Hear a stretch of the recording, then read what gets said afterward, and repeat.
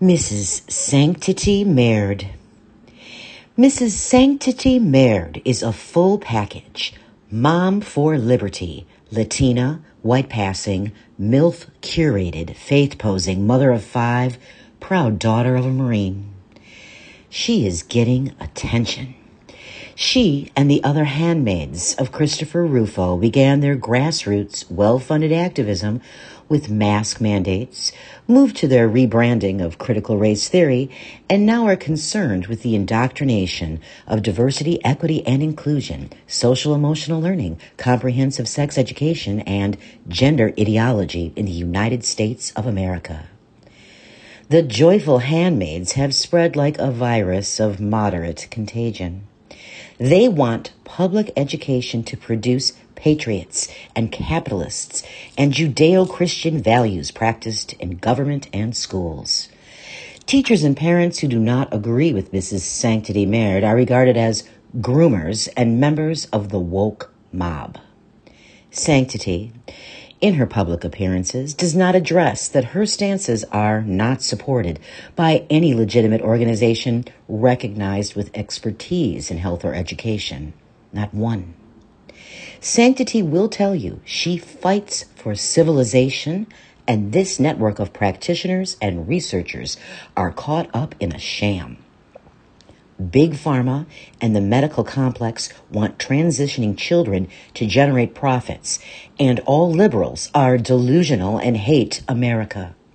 The liberals' ideas of inclusion are regarded widely as indoctrination to harmful ideas and behaviors. Sanctity is brimming with excitement in anticipation of her online interview today on a Northern Wisconsin podcast. Conservative, of course. All of her props are prepared. Sexual imagery from children's books and a dildo used in demonstrations for safe condom application. She thinks the dildo may be too much and doesn't want a captured screenshot of her and the dildo to go viral. She would be the first mom for liberty to do this, so she considers the brand, although she knows that is a bit tawdry. Nonetheless, what is she thinking? No dildo on camera. If necessary, she would reference it and say it is not comfortable sharing it. She is camera ready. Talking points are firm. She only needs to check her team's background because previously, both she and another guest used the same background template, and a troll asked why they were in the same tastefully modern room as a form of ridicule. Trite, but she needs a distinct setting behind her. This she knows. Sanctity is a mom and part of a grassroots movement. Some grace will be extended to a mom activist juggling a family and her interviews. However, she has aspirations. Given the upcoming Moms for Liberty Convention in Philadelphia and, of course, the Republican National Convention, which is being hosted in Milwaukee, the city to her suburb of Mequon, Wisconsin, the genesis of her activism, unsuccessfully running for school board, but an activist star was born. While adjusting and testing the computer-generated background, she has the opportunity to make certain she looks presentable. Proportionate eyebrows, even lipstick, no flyaway hairs. She checks in with her kids and makes certain the older ones will wrangle the younger ones during the 15-minute podcast. She logs in a few minutes early to ensure her timeliness. While waiting, she is amused by the dildo and playfully decorates it with her nearby lapel collection, including an American flag, a joyful warrior emblem, and a silly Hunter Biden laptop pin she just couldn't resist. The tiny laptop has tiny stickers of a cigarette, a crack pipe, and a bottle of vodka with Hunter's face peeking over the laptop with bloodshot eyes. Hilarious! Her host, Candy Freeman, more of a friend than an associate, greets Sanctity warmly as they log on to their team's meeting prior to the broadcast. The lead-in commercials are 2 appliance advertisements, both featuring women as the users and sole purchasers of wash machines and dishwashers. At the onset of the interview, Candy introduces Sanctity as a joyful warrior, how the Liberty Moms refer to themselves, addressing the woke mob destroying America and harming our children. Sanctity isn't certain her visual aids will be necessary today, as the main topic at hand is the Wisconsin State Legislature's move to defund DEI by $32 million within the University of Wisconsin system. She has her legislative binder at hand just in case she needs to refer to the proposed budget that will eliminate diversity, equity, and inclusion from classrooms and campuses statewide. I have a really good quote. From all of my research, I pulled a quote, and it is the best way to sum up the current situation. An authoritarian censor culture that discourages any meaningful debate and encourages the demonization of anyone who asks questions. Free speech doesn't exist unless you are woke. Sanctity tries to shake off the anxiety provoked by the struggle to pronounce censorship and moves through her talking points, connecting DEI to the struggle of highly competent and prepared, white and straight, Wisconsin kids not being accepted by UW-Madison, the lack of transparency of acceptance criteria, and the disproportionate emphasis placed upon DEI while a skilled workforce is needed. It's not just skills you are gaining, you are paying for an experience when going to college. She doesn't describe the experience she envisions, only that diversity, equity, and inclusion are not features of an experience to be desired or paid for. Host Candy Freeman proclaims, "This must stop now, everywhere."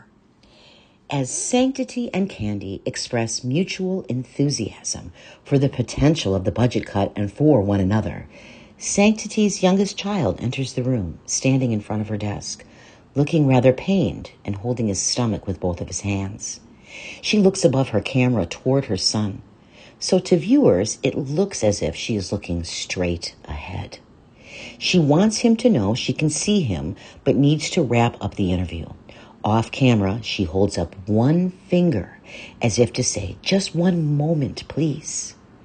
Tears stream down her son's face as he loudly vomits, spewing waffle chunks and bile.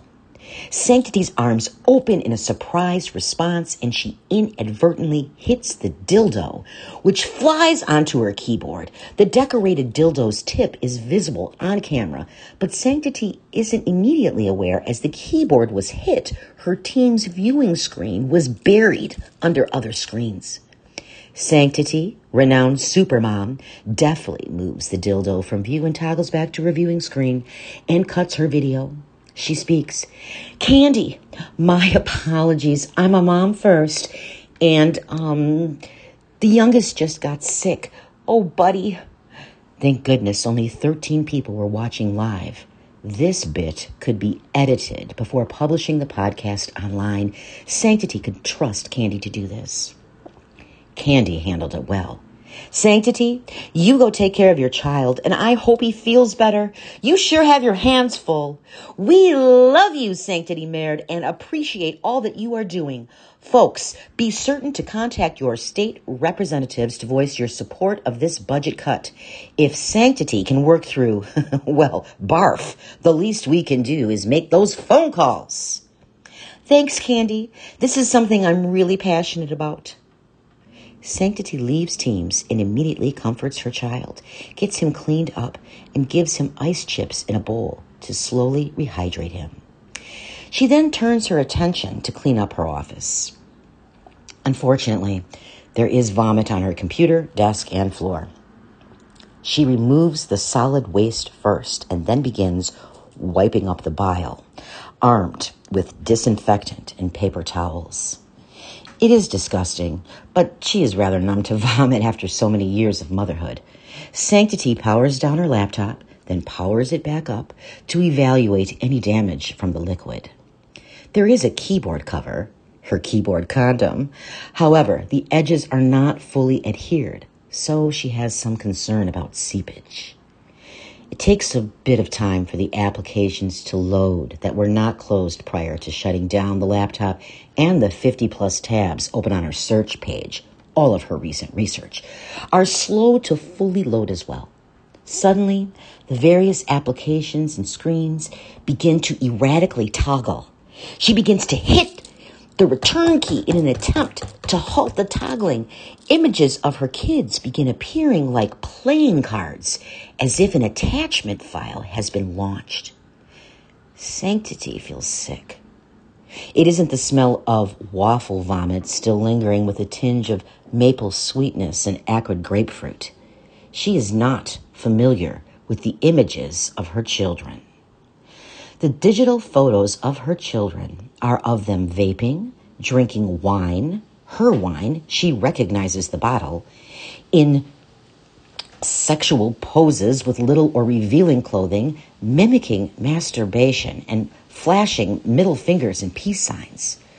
Her kids are with other kids, many black and brown, many more with unnaturally colored hair and eyebrow slits. Her kids are featured straddling partners of both sexes interchangeably, her oldest daughter's tattoos clearly visible, and in one selfie sitting at Mrs. Sanctity Merde's desk, proudly with the dildo. Her son was calling for her. He is sick again.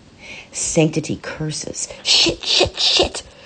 She tends to her son, hands shaking, but mentally prioritizing what is to be done next. She is exasperated by the children's behavior, but knows to set that aside for later. Sanctity has to make certain these photos are not being shared. Who sent them? And how did they get on her laptop? How dare they go after my kids? She has a secure server and even took on a pseudonym to protect her kids' privacy.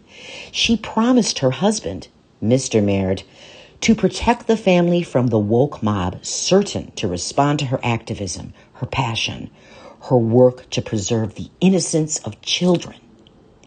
Sanctity routinely turns over threatening letters to the police, but she hopes to avoid sharing these images. She needs help. After settling her sick child, she calls the national president of her organization to seek advice. Jenny Justice of Florida is well prepared to support and counsel Sanctity Merde.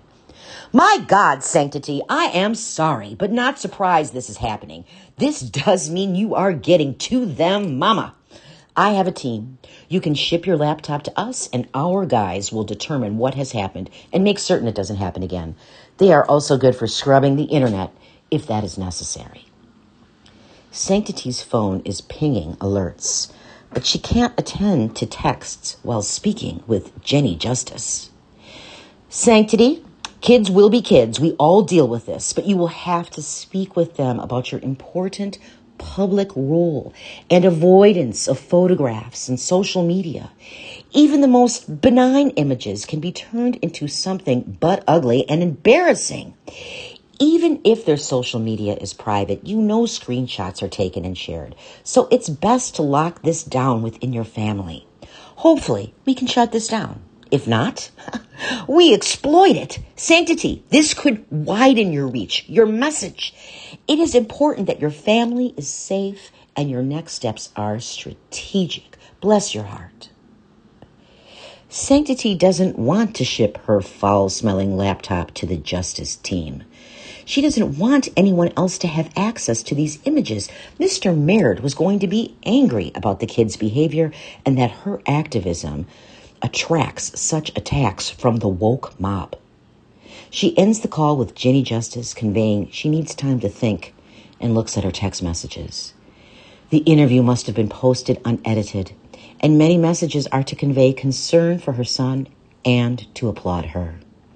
An unknown sender forwarded a screenshot of the dildo and Sanctity's hand raised, going for the keyboard to disable the video. Sanctity's eyes are bulging in the shot, rather unattractively, not at all representing her quick thinking in the situation. The woke mob getting to her children, indoctrinating them into this behavior overwhelms her more than the embarrassing vomiting child and decorated dildo moment. Her credibility could be at stake. she could ignore it. She could first convince Mr. Merde to keep it in the family and blame AI for the clearly doctored photos of their children. Whoever is doing this wants a reaction from her, so she should deny them a reaction. Sanctity has another interview tomorrow. She could laugh away the circumstance of today's interview and hit the talking points to defund DEI in the University of Wisconsin system. She could give her kids a perceived out with an immediate claim that the photos are AI-generated images, but reinforce any public image of them could be used to harm the family and her work for liberty. She could be certain all of their social media settings are private and set to friends only. They will comply out of relief if she convincingly claims to believe the photographs are not really of them. She could deny, lie, and keep working for the cause. That's what a joyful warrior will do